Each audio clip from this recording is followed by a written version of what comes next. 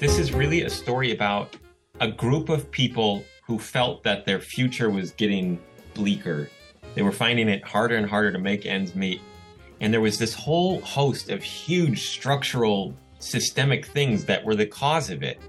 But they looked at this small number of refugees, of people that looked different from them, and they said, let's get rid of them and everything will be great again. That's Kirk Wallace Johnson. We talk with him about his book, The Fisherman and the Dragon, Fear, Greed, and a Fight for Justice on the Gulf Coast.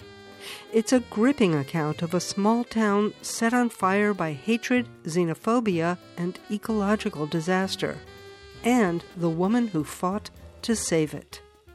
Then our 2005 interview with that woman. We re-air our interview with Diane Wilson about her book, An Unreasonable Woman, a true story of shrimpers, politicos, polluters, and the fight for Seadrift, Texas.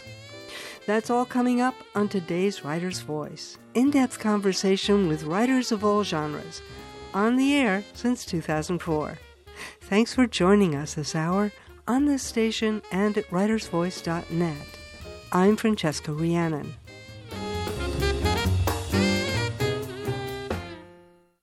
They call it the Cancer Belt. The Texas Gulf Coast used to be home to some of the richest fishing grounds in America, but it was laid waste by the toxic pollution pouring into its waters from chemical companies and oil refineries. As long ago as the 1970s, the fishing industry began its decline. But instead of fighting the polluters who were taking their livelihood away, the local fishermen blamed the Vietnamese refugees who had recently begun moving to the area. They invited in the KKK to drive the Vietnamese out, except for one fisherman, or fisherwoman to be exact. Diane Wilson fought the chemical companies and made common cause with the Vietnamese, and eventually her heroism won over the white fishermen too. Kirk Wallace Johnson tells the story with cinematic flair in his book, The Fisherman and the Dragon.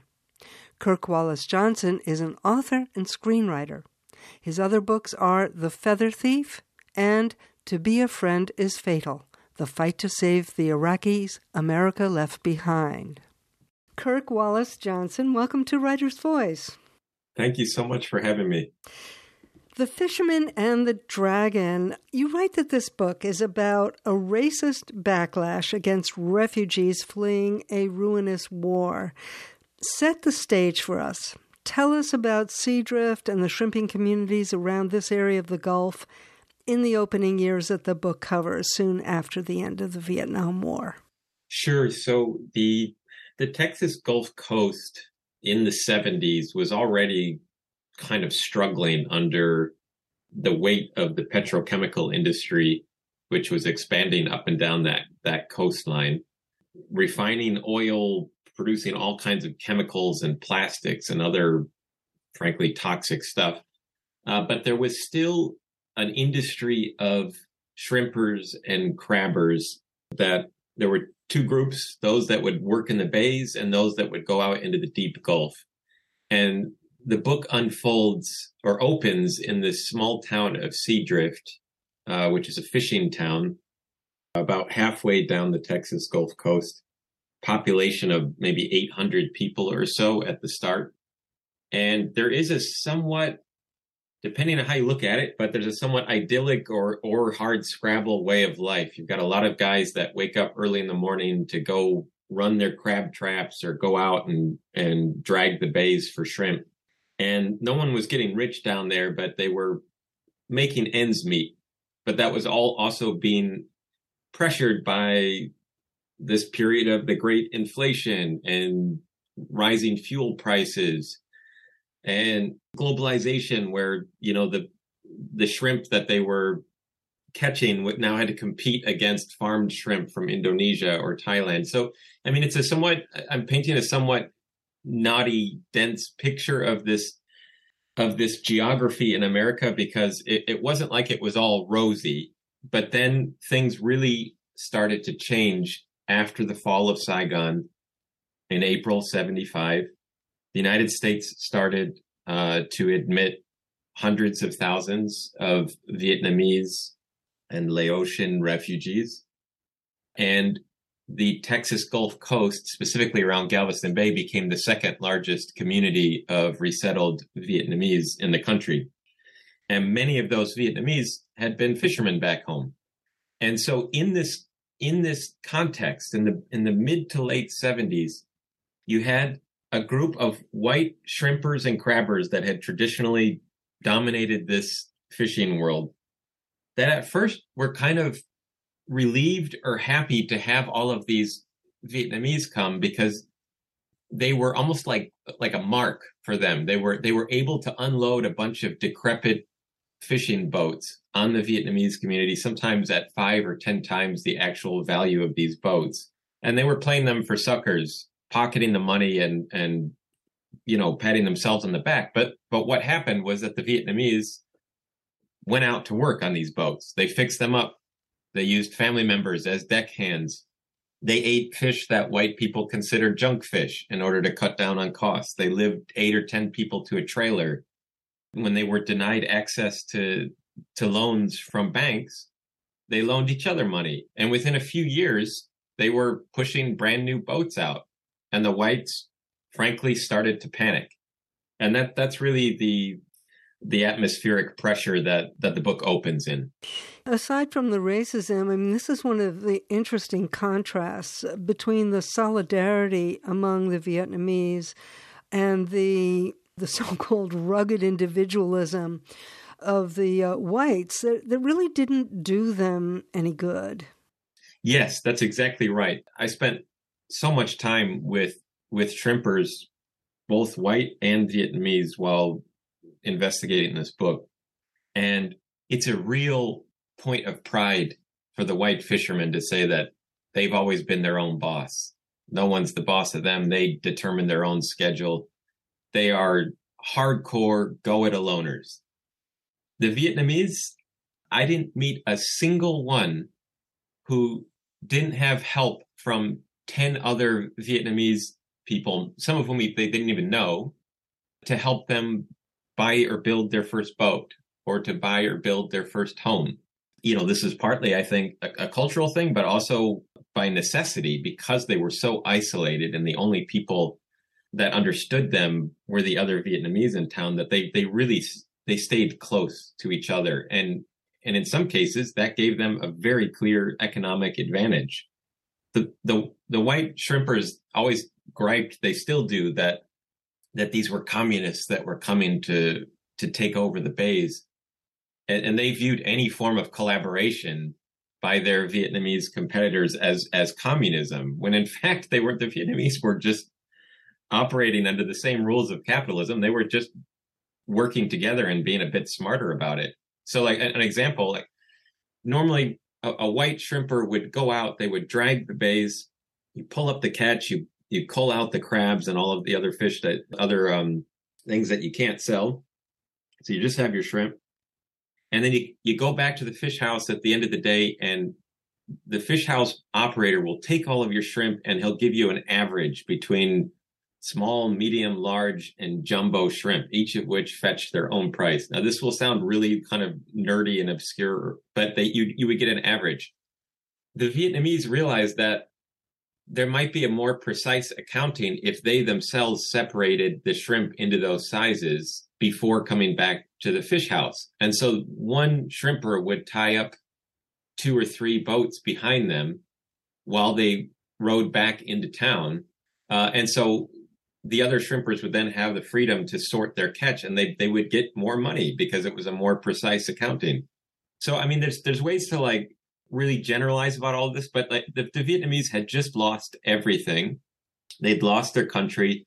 They were thrown into an incredibly strange and what quickly became a hostile terrain.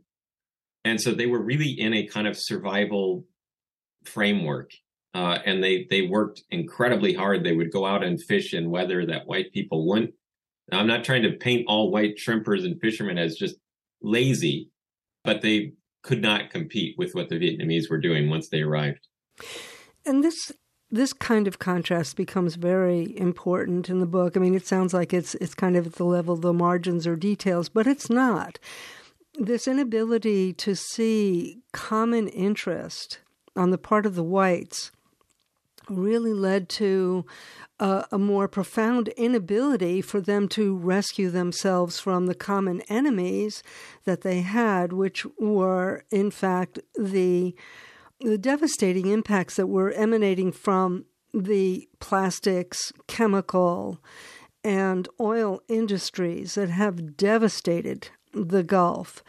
So connect the dots here. I mean, and there are other examples. We'll get into the story of Diane Wilson, who I interviewed actually, I think back in 2008 about her book. I mean, she's a real hero in this book. And I think it's not an accident that it's a woman who is, in fact, one of the, the only person who really does see the common interests that they all have in fighting the big chemical companies. But connect the dots between this kind of culture of individualism and the inability to actually come together in a larger sense, and how the racism really undermined the interests of the whites as well as hurting the Vietnamese. Sure. Well, maybe one example is in the case of Billy Joe Aplin, which is where the book opens. And he is a very individualistic crabber who's been he's had a string of bad luck. He was a shrimper. He lost his shrimp boat. And now he's trying to kind of make ends meet and provide for his family. But he kept going out to the bays to pull up his traps, and he would find these mutated crabs. And he started to suspect that the petrochemical plants that had received all of these permits to discharge this toxic slurry into the bays every day, that those plants were the reason for this. But when he wrote a letter to try to galvanize some sort of opposition to this industry amongst his fellow fishermen, he wanted to create a legal fund to start suing these plants and to clean up the bays. That letter yielded nothing. He recruited no allies. All of these shrimpers, the thing that you have to understand is that there's a season for shrimping. And so on the off season, when there's no other way to make money, the only other real employers in town are these petrochemical plants. And so most of these shrimpers work at the very plants that are ruining these bays in the off season. And so for them to now join forces to fight the plant would have been, in their mind, sawing off their own leg. And so Billy Joe Aplin really didn't get anywhere with this environmental mobilization. And, in this kind of haze of defeat and frustration about where he saw things going, he goes out one day and he finds that a young Vietnamese crabber has dropped his traps too close to Billy Joe's.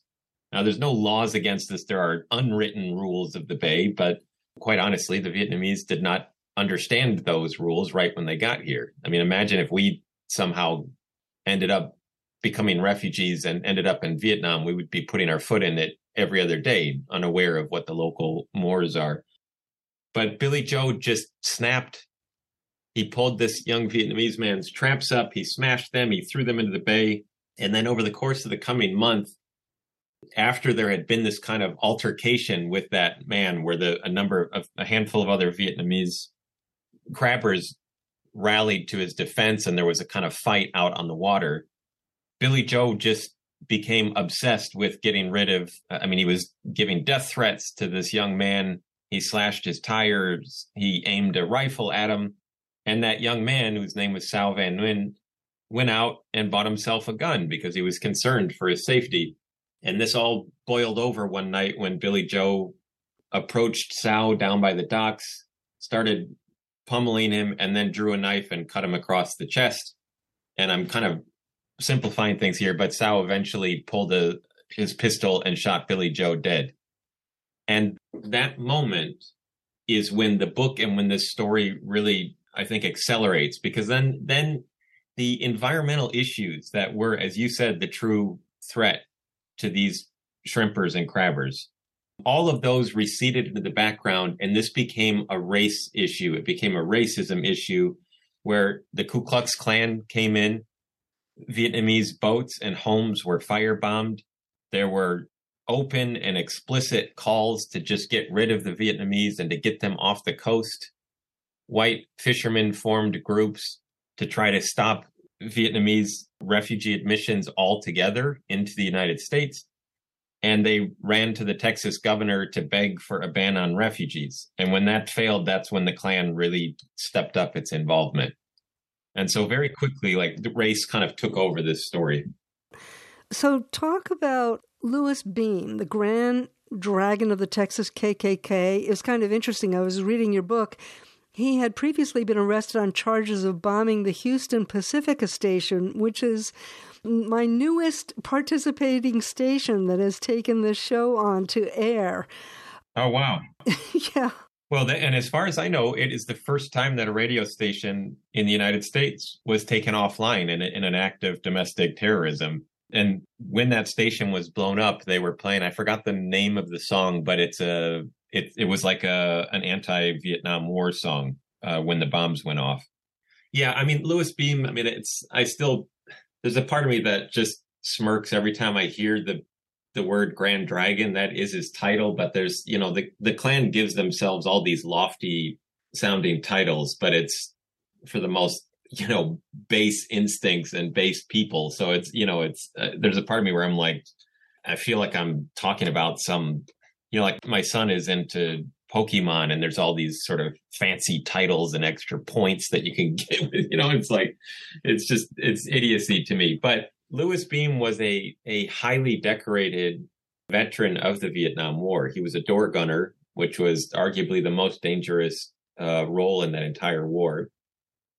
He was already a white supremacist before he went to Vietnam, but when he came back and then saw the fall of Saigon, he got a tattoo that said "Born to Lose," and he kind of became convinced that the true enemy was the United States government for losing the war, for going soft. And he cast around and explored several different white supremacist organizations before joining the Klan. And he quickly rose the ranks to become the Grand Dragon. And this was, there's a great scholar, Kathleen Belew, who wrote a book called Bring the War Home a few years ago. But she writes very convincingly about how the white supremacist movement was invigorated by the fall of Saigon, by the end of the Vietnam War, and by returning veterans, many of whom were angry at their government for losing the war that they felt they were winning. So Louis Beam had been kind of dabbling in Klan work. He had founded a militia called the Texas Emergency Reserve, which had a number of active duty servicemen in it from Fort Hood. They had secret training camps and they would train on federal grasslands. They would train in these camps. It made national news because they were training Boy Scouts once on how to kill people, how to strangle them to death. And every time he made news, he would get fired from whatever his day job was. And so he had, right around when the book begins, he had just made this shift to full-time Klan work. But in order for that to work, he needed more members. He needed members who were paying their dues because that's how he was paying his bills. And something happened when Billy Joe Applin was killed, which was that there were these allegations of impropriety in the trial. And I've like chased these things down to the end of the earth, and they're all baseless. But he decided that he was going to go and do a fact-finding mission to find out what went wrong, because the young man, Sao Van Nguyen, who had killed Billy Joe, was somewhat astonishingly, he was acquitted by an all-white jury in a very rural part of Texas, a very conservative part of Texas, and he was acquitted on grounds of lawful self-defense. And that was just too much for many of the whites, but also for Louis Beam. So he went down to Seadrift and said he was going to do a fact-finding mission. And as soon as he got there, there was a bank of news crews. Cronkite's team was there. There was national news coverage. And it was like he had picked up a live wire. Every time he started talking about the problem of Vietnamese shrimpers, he would get national news and he would get new members that would join the Klan after that. And so a year or so after Billy Joe's killing, this whole story basically goes on hyperspeed now up in Galveston Bay, where there is a garish and pretty ghastly campaign led by Louis Beam and a number of white shrimpers to just get the Vietnamese off the coast. I mean, you have to imagine, this is not like 1950s. This is 1980 now, 1981. And there are Klan rallies with 1,000 people chanting white power, where they're burning a boat on which the words USS Viet Cong were painted. The Klan was doing boat patrols in Galveston Bay, where there were a dozen armed, robed, and hooded Klansmen patrolling the bay looking for Vietnamese shrimpers to harass. There was an effigy of a Vietnamese refugee hanging from one of the outriggers. And Louis Beam gave a very public warning to the Vietnamese. He said that they had 90 days. He called it the Grand Dragon's dispensation, 90 days to get out, or else there would be blood, blood, blood. And so the middle portion of the book then deals with how the Vietnamese responded to that threat.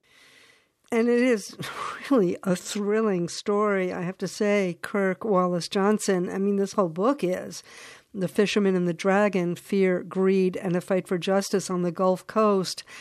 There's a whole other fight for justice that it really provides a contrast to what was going on with the KKK and the whites on the one hand and the Vietnamese on the other. And that's the one that Diane Wilson fought and is still fighting, by the way.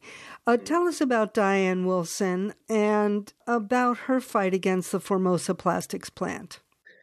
I'm not sure that this book would have existed without Diane, to be honest. I think it would have been too grim a subject, I don't know that I would have personally chosen to write it, but she really, in the end, becomes this sort of beacon for both me and for the reader, I hope. But she lived through all of this. She's from that same small town in Seadrift. She was there the night that the Vietnamese boats were torched. But she's a fourth generation shrimper, and to my knowledge, the lone female shrimper on that coastline. But she kept pushing back, saying to her white male colleagues, "You guys, the Vietnamese are not the problems. Look at the shoreline. Look at these plants. Look at the water. Look what's happening. Look what we're pulling up." She was building a kind of inventory in her fish house freezer of all of these mutated specimens of fish and crabs and shrimp. And she was not dragged down into this sort of swamp of racism and this backlash against the Vietnamese. She was the lone voice fighting these plants and trying to rally her town against them. But this was, I mean, her battle really began in the late 80s, and it, as you said, it's still going. But in the course of that battle, I mean, she lost nearly everything dear to her. I mean, her marriage broke apart. Her relationship with her kids was strained. She became a pariah in town because she was essentially threatening to bite the hand that fed the community, since everyone was working at these plants. She had death threats. Somebody sabotaged her boat. She was pushed to the brink of suicide at one point. Her dog was shot? Her dog was shot. I mean, she kept soldiering on, though, staging these grueling hunger strikes to try to force these corporations like Formosa and others to the negotiating table to try to get them to clean up their act and to discharge less toxic stuff and to face penalties for when they did. And in the end, after 30 years, and I mean, there really is no end to this story, but after 30 years of struggle, she managed to rally white and Vietnamese shrimpers to her side. And in 2018, she made history. She won the largest ever settlement under the Clean Water Act against Formosa for well over $50 million. Everyone thinks that she's now rich. That she ended up with that money. I can attest that she is not, that she's living on about $405 a month. But she now represents one of the last best hopes for shrimping and crabbing along this Texas coastline, because she's using that money to try to clean these bays up, but also to get to what we were speaking about at the top of our conversation, she's trying to bring these shrimpers, these solitary, individualistic men together to form co-ops so that they're not competing against each other and driving the value of their daily catch down. And she's having quite a bit of success with it. But, as you said, it is not lost on me that the lone female in this story was the only one that could really see clearly. And I think that if you were to reduce this whole book into something, bite-sized, which is hard to do, but this is really a story about a group of people who felt that their future was getting bleaker. They didn't see their kids following them into their way of life, into this tradition. They were finding it harder and harder to make ends meet. And there was this whole host of huge structural, systemic things that were the cause of it. All the concrete that we poured over the estuaries, all of the toxic stuff being dumped into those bays, globalization and free trade deals, all of this. But they looked at this small number of refugees, of people that looked different from them, and they said, let's get rid of them and everything will be great again. And they tried doing that, and they brought shame to themselves and to their community. They debased their names. And it turns out that after all of that, it wasn't the Vietnamese that were causing the problems to these bays. It was the plants. And so that's where Diane Wilson really becomes the beacon here. She's the only one that was able to correctly diagnose the problem here. There's an incredible scene in the book, which I will not give away, but it is a scene of a real turning point. At first, she faced incredible intimidation, as you've outlined some of it. Real threats to her life. And she did get some of the workers from the plants who would give her tips, but they wouldn't come forward because they were too afraid. She went to the Vietnamese, and those were the first people who actually supported her, and then eventually were joined by some of the white fishermen. So talk about what's going, is there hope for this community now? They're facing, sea level rise, as well as the fact Formosa right now, she's fighting a huge expansion of the Formosa plant. What's happening now? Well, this is not a thriving industry at the moment.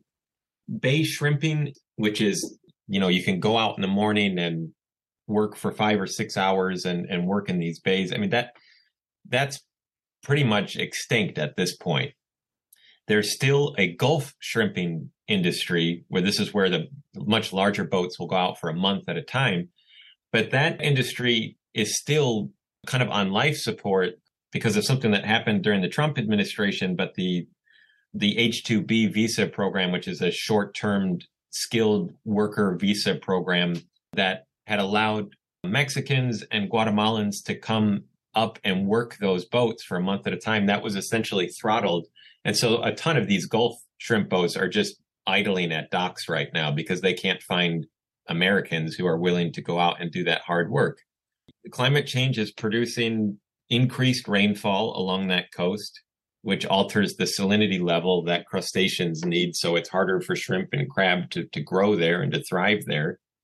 I'm Swedish by blood, and so we tend to be a skeptical, dour group. I think Diane really is the last hope for this community. I don't see big industry being curbed to protect this small number of shrimpers and crabbers. There are more and more of these permits being issued.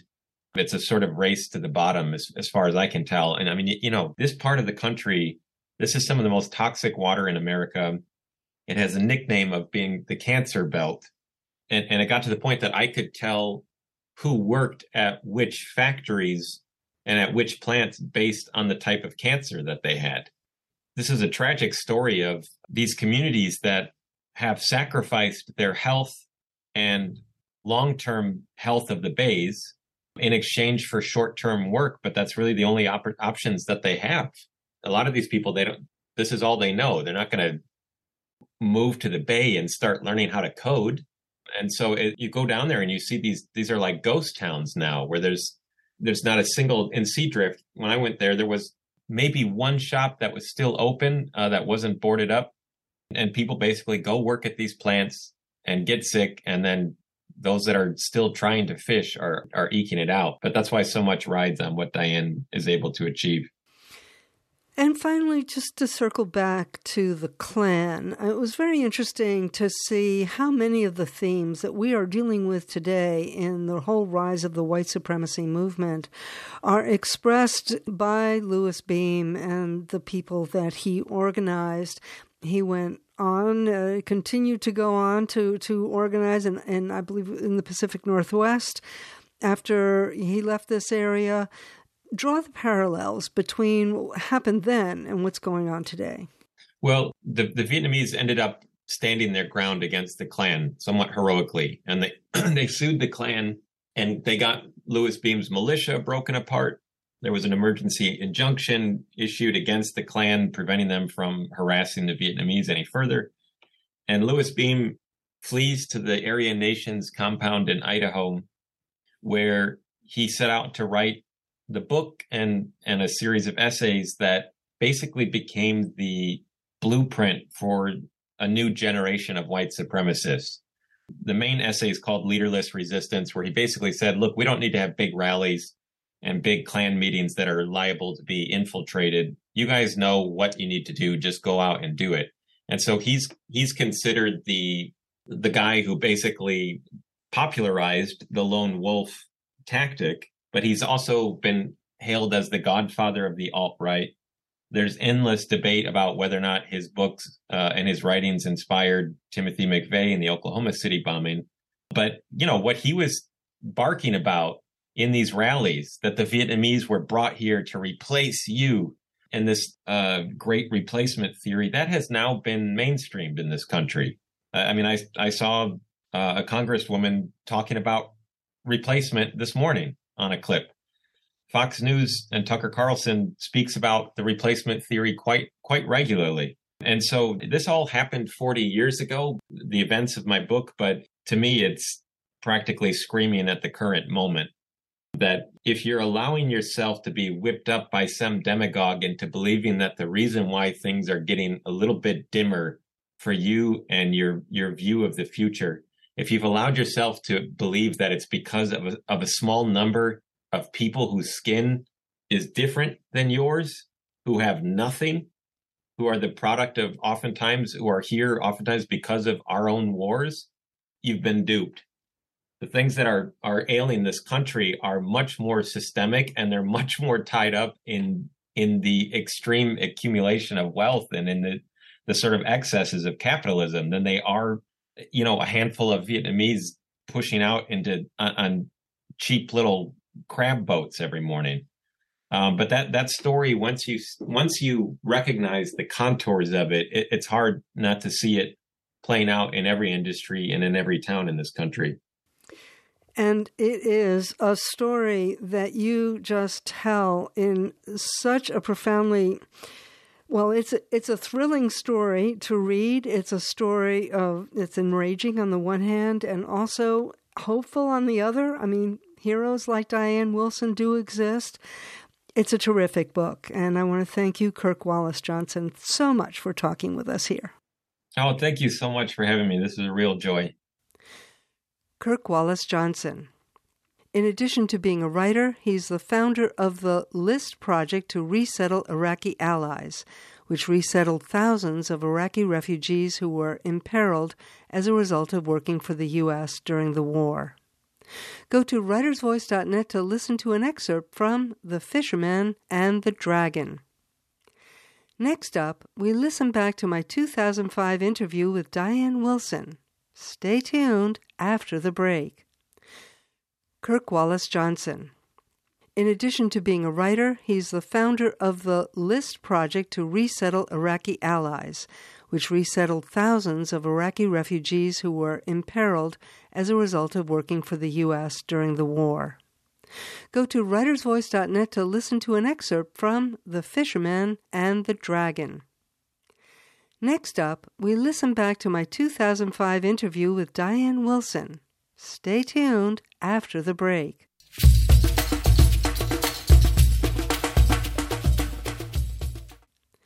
Welcome back to Writer's Voice. I'm Francesca Rhiannon. Diane Wilson started shrimping on the Texas Gulf Coast with her family at the age of 8 and became a shrimp boat captain when she was 24. She's been an environmental activist since 1989 when she took on Formosa Plastics, then one of the biggest polluters in the U.S. Her 2005 book, An Unreasonable Woman, describes her struggle to preserve a way of life that is now even more endangered and may never recover. Writer's Voice spoke to her in October of 2005. I was joined on the interview by Daisy Mathias, who was Writer's Voice co-host at that time. In that interview, I started out by asking Diane Wilson about her family's history in Seadrift, Texas. All of us have been in Seadrift. All of my brothers were shrimpers. My dad was a shrimper. I started shrimping on a shrimp boat when I was 8 years old. I would go out in the bay, and we used to spend the night out there because sometimes when a norther would come through, the shrimp would bunch, and you could expect maybe you were really going to get a good catch. And so I would spend the night on top of a shrimp boat with a norther blowing in. It was unusual to have a woman be a shrimp boat captain, though. Right? Oh, it was very rare for a woman to be a shrimp. It still is very rare. There are women out there, but they're usually the deckhands. The men are at the wheel, and the women, they put on the, as they call the stupid end of the stick, and they stick them out on the deck and just say, keep your fingers nimble and keep your mouth shut. And women were, they were very good deckhands. So you've been an unreasonable woman for many years. Oh, yeah. In many fields, in many fields. So what changes have you seen in the Gulf over the years? Now, this is a place where you've had to share as a shrimp boat captain and a shrimp and a shrimper. Is that what you would call That's it? right. That's right. As a shrimper, you've had to share this territory increasingly, it seems, with chemical plants. Oh, yeah. Like the chemical plants started coming, like Union Carbide came down like in 1950. There was Alcoa that was there in 1950. And Alcoa was the one that was, they had a process that they were making, but they used these mercury cells, and it generated a lot of mercury. Matter of fact, they don't do it anymore, and because it's such a, it puts out such a waste of mercury, and mercury is right now is getting directly linked with autism. But in those days, they had all these cells, and they were totally out of control.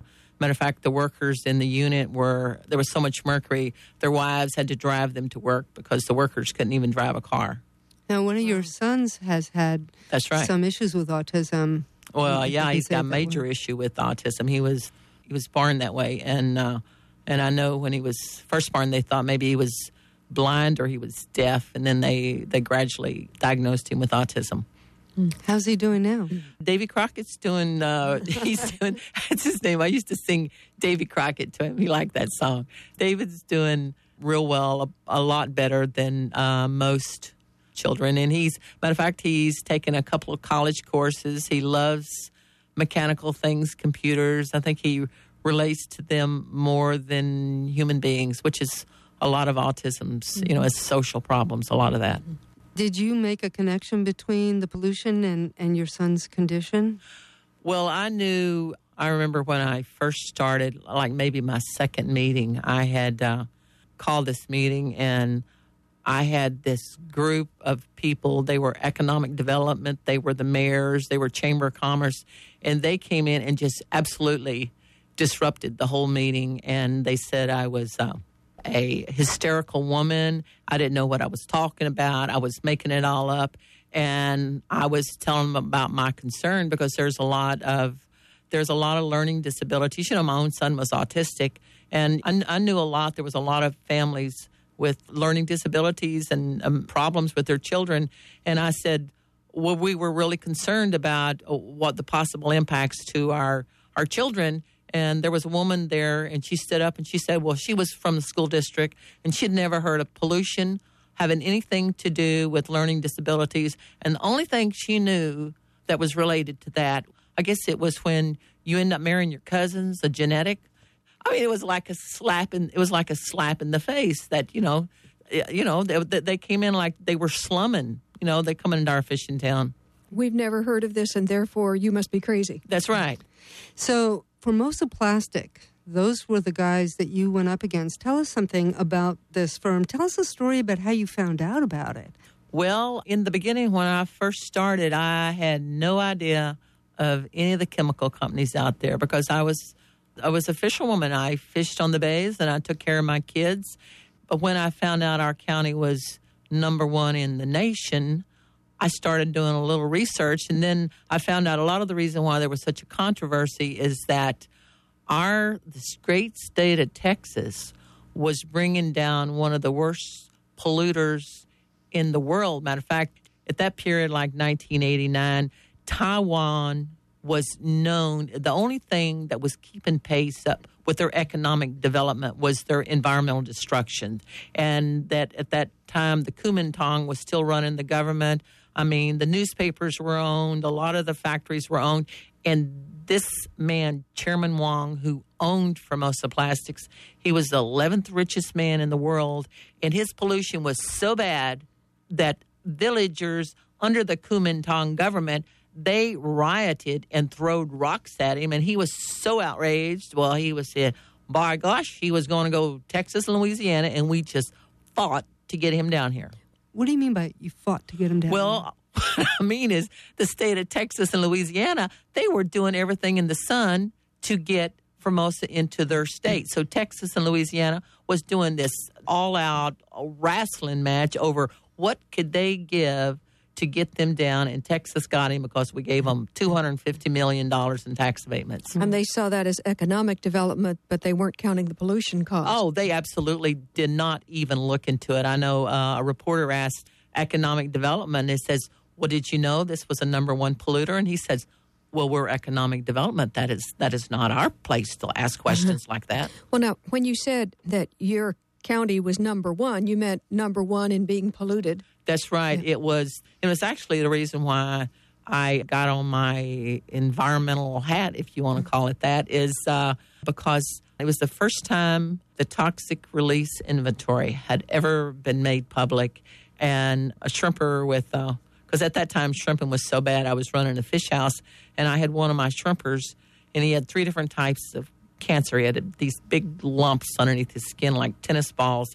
And he brought me this story, Associated Press, and it said that our county, which was Calhoun County, was number one in the nation for toxic disposal to the land. And we're only ranking number one in toxic disposal to the land. We were ranking in injection wells, where you put it down in wells.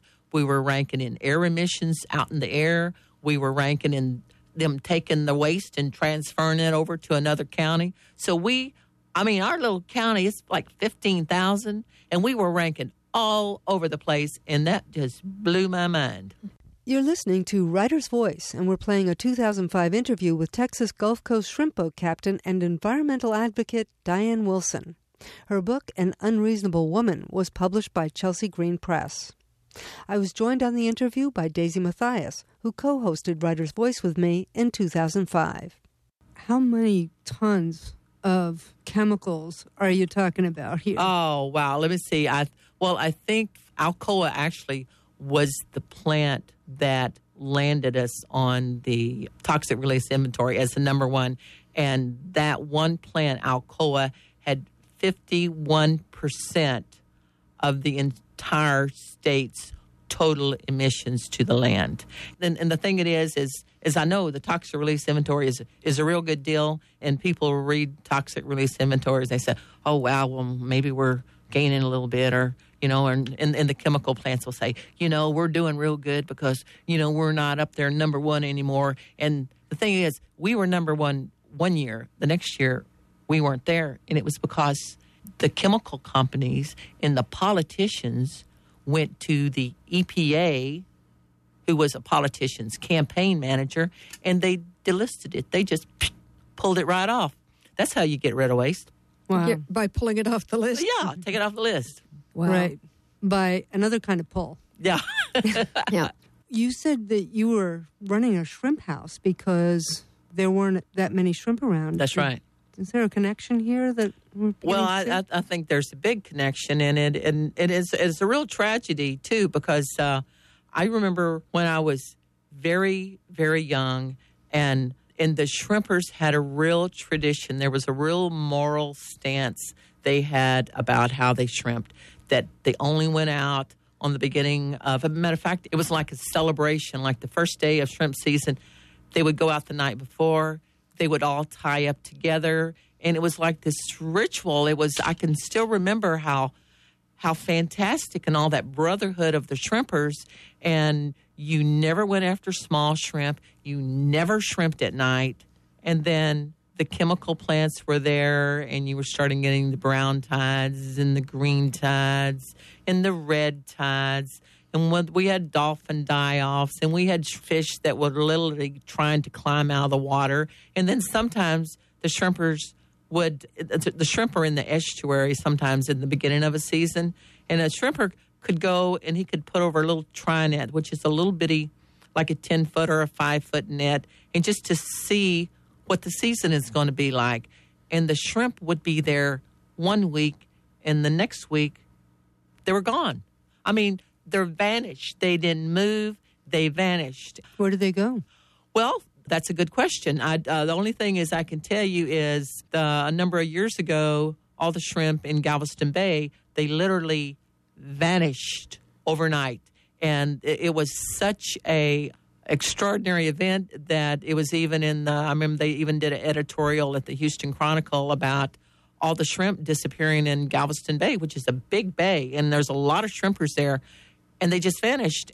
And it was probably a couple months later, I was in Austin talking to, I think it was Texas Water Commission at that time, and I mentioned that, and he said, oh, yeah. He said, yeah, we know about that. He said there was a chemical, and we tracked it all the way to Union Carbide, and it was a chemical. They had a big spill, and it wiped out the shrimp. You were a shrimp boat captain, then you worked in your brother's fish house? That's right. Are you shrimping now? Well, one of my final actions, I was fighting Formosa Plastics wastewater permit, and I had fought it all the way to the appellate court in Washington, D.C., and come to find out, here I was fighting their permit because they couldn't discharge at that point. And I was talking with the EPA woman attorney, and I had the same name as Formosa's woman lawyer, and so she thought she was talking to Formosa's lawyer. And so she was just talking about this discharge. They were putting millions of gallons, and they didn't have a permit, and the EPA knew it and was like, oh, except the only party that didn't know it was me. And I'd been fighting them for about 4 years, and I was so outraged that I had to do something. And the only thing I could think of was to take my shrimp boat and take the motor out. In the dead of night, I had a shrimper pull my shrimp boat all the way around to Formosa's discharge, and I was going to drop it. I was going to sink it right on top of that illegal discharge because I was outraged. I was outraged. It's like federal law, nothing, it didn't matter. They were going to get their permits. They were going to do what they wanted.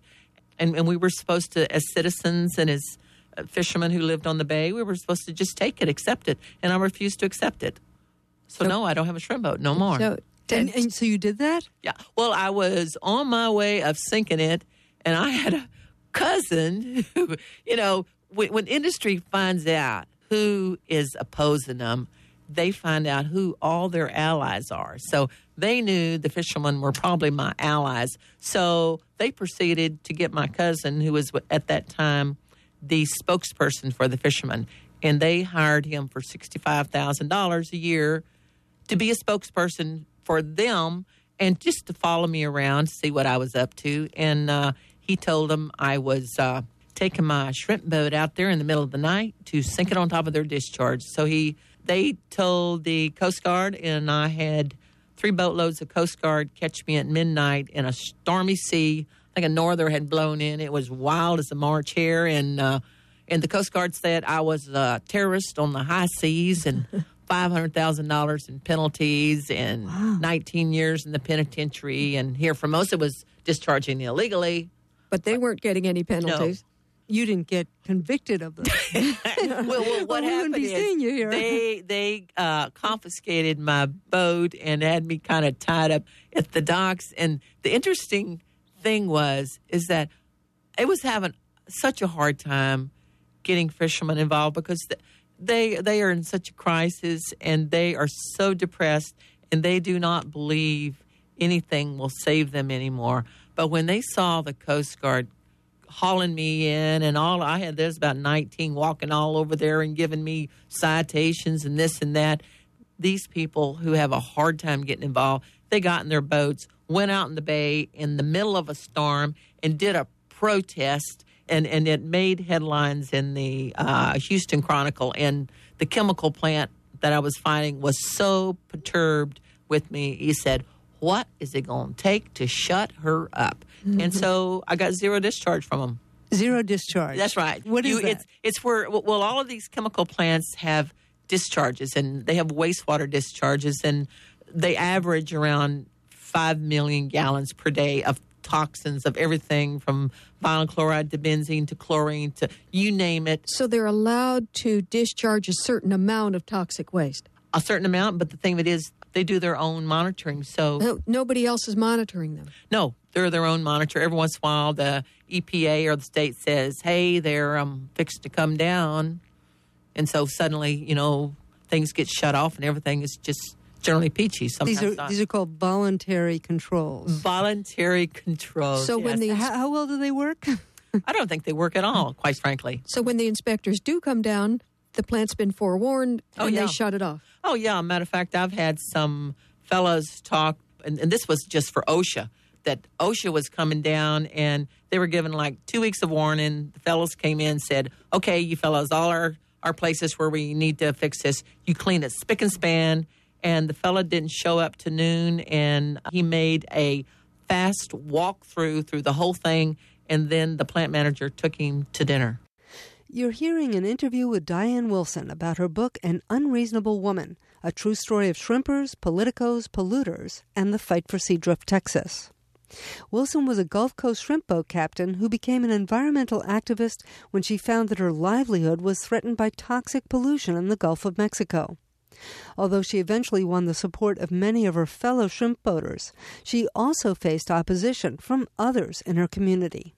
It came from a lot of different directions. Some of it came from the fact that I was just a woman, and for where I come from, for a woman to get out front and speak and call meetings, because I remember a lot of people, they would go up to my husband at that time, and they'd say, why can't you control that woman of yours? And, and then he would get real upset and was like, why couldn't he control me? So I would get that angle. And then it became a class issue. It was like she was a fishing woman and is like, she doesn't really know what she's talking about. And so I started getting this, that I was just this low class, uneducated, that I didn't know nothing. And then, why don't you stay home? You don't know what you're messing with.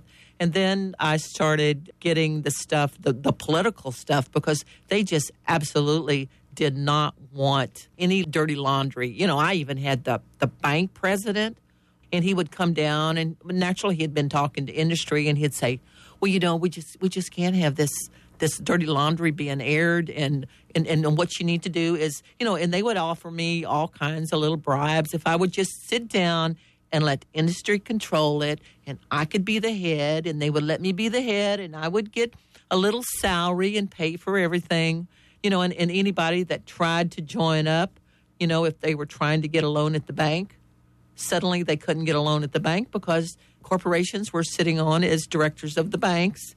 If you had a cousin that worked at the plant, suddenly they were fingered. One of my board of directors, who was my brother, he quit shrimping because it was so bad and started working for the plant.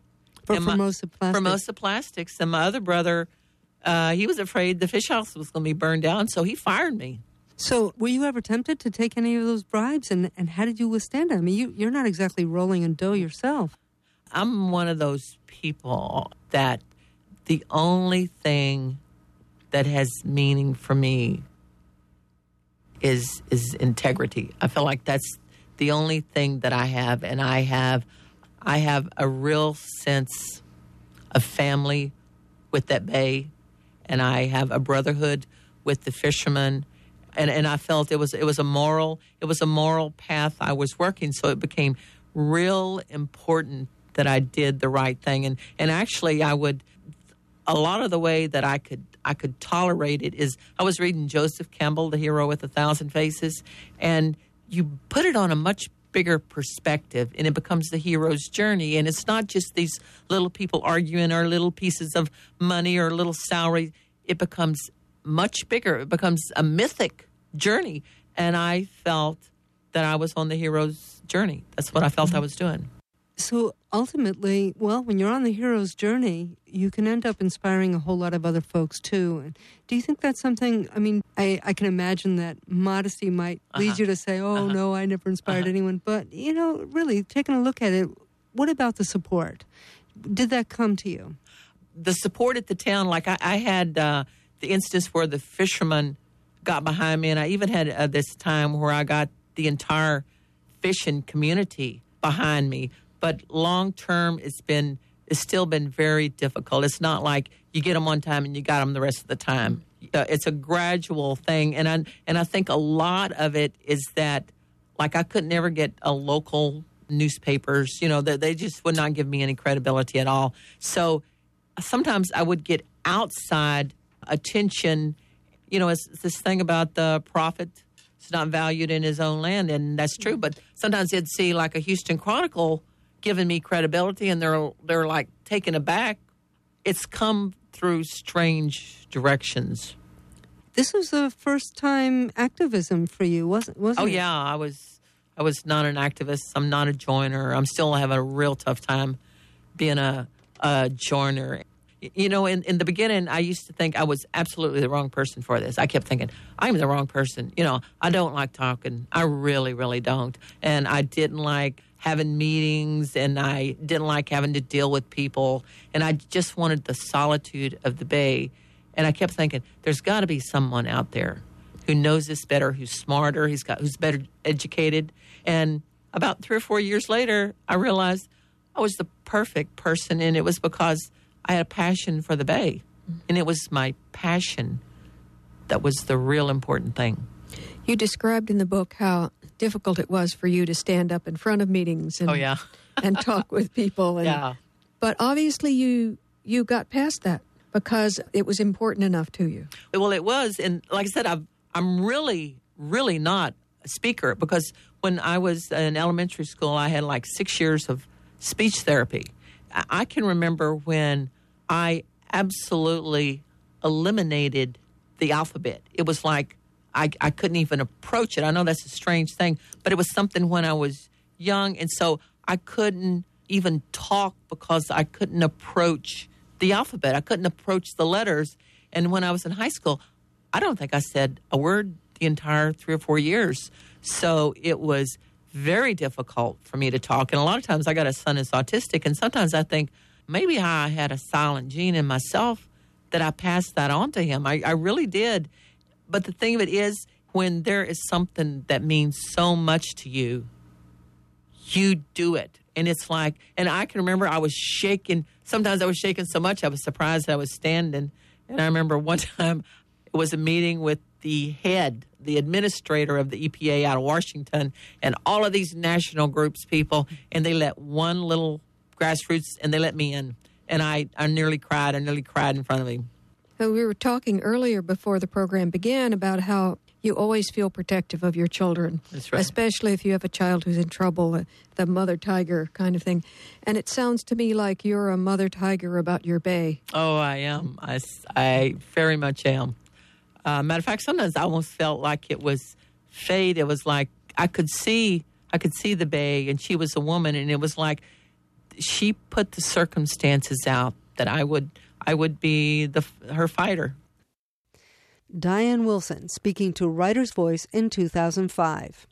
Her book is An Unreasonable Woman, out from Chelsea Green Press. That's it this week for Writer's Voice. Listen again for free, read book excerpts, and sign up for the podcast at writersvoice.net. I'm Francesca Rhiannon.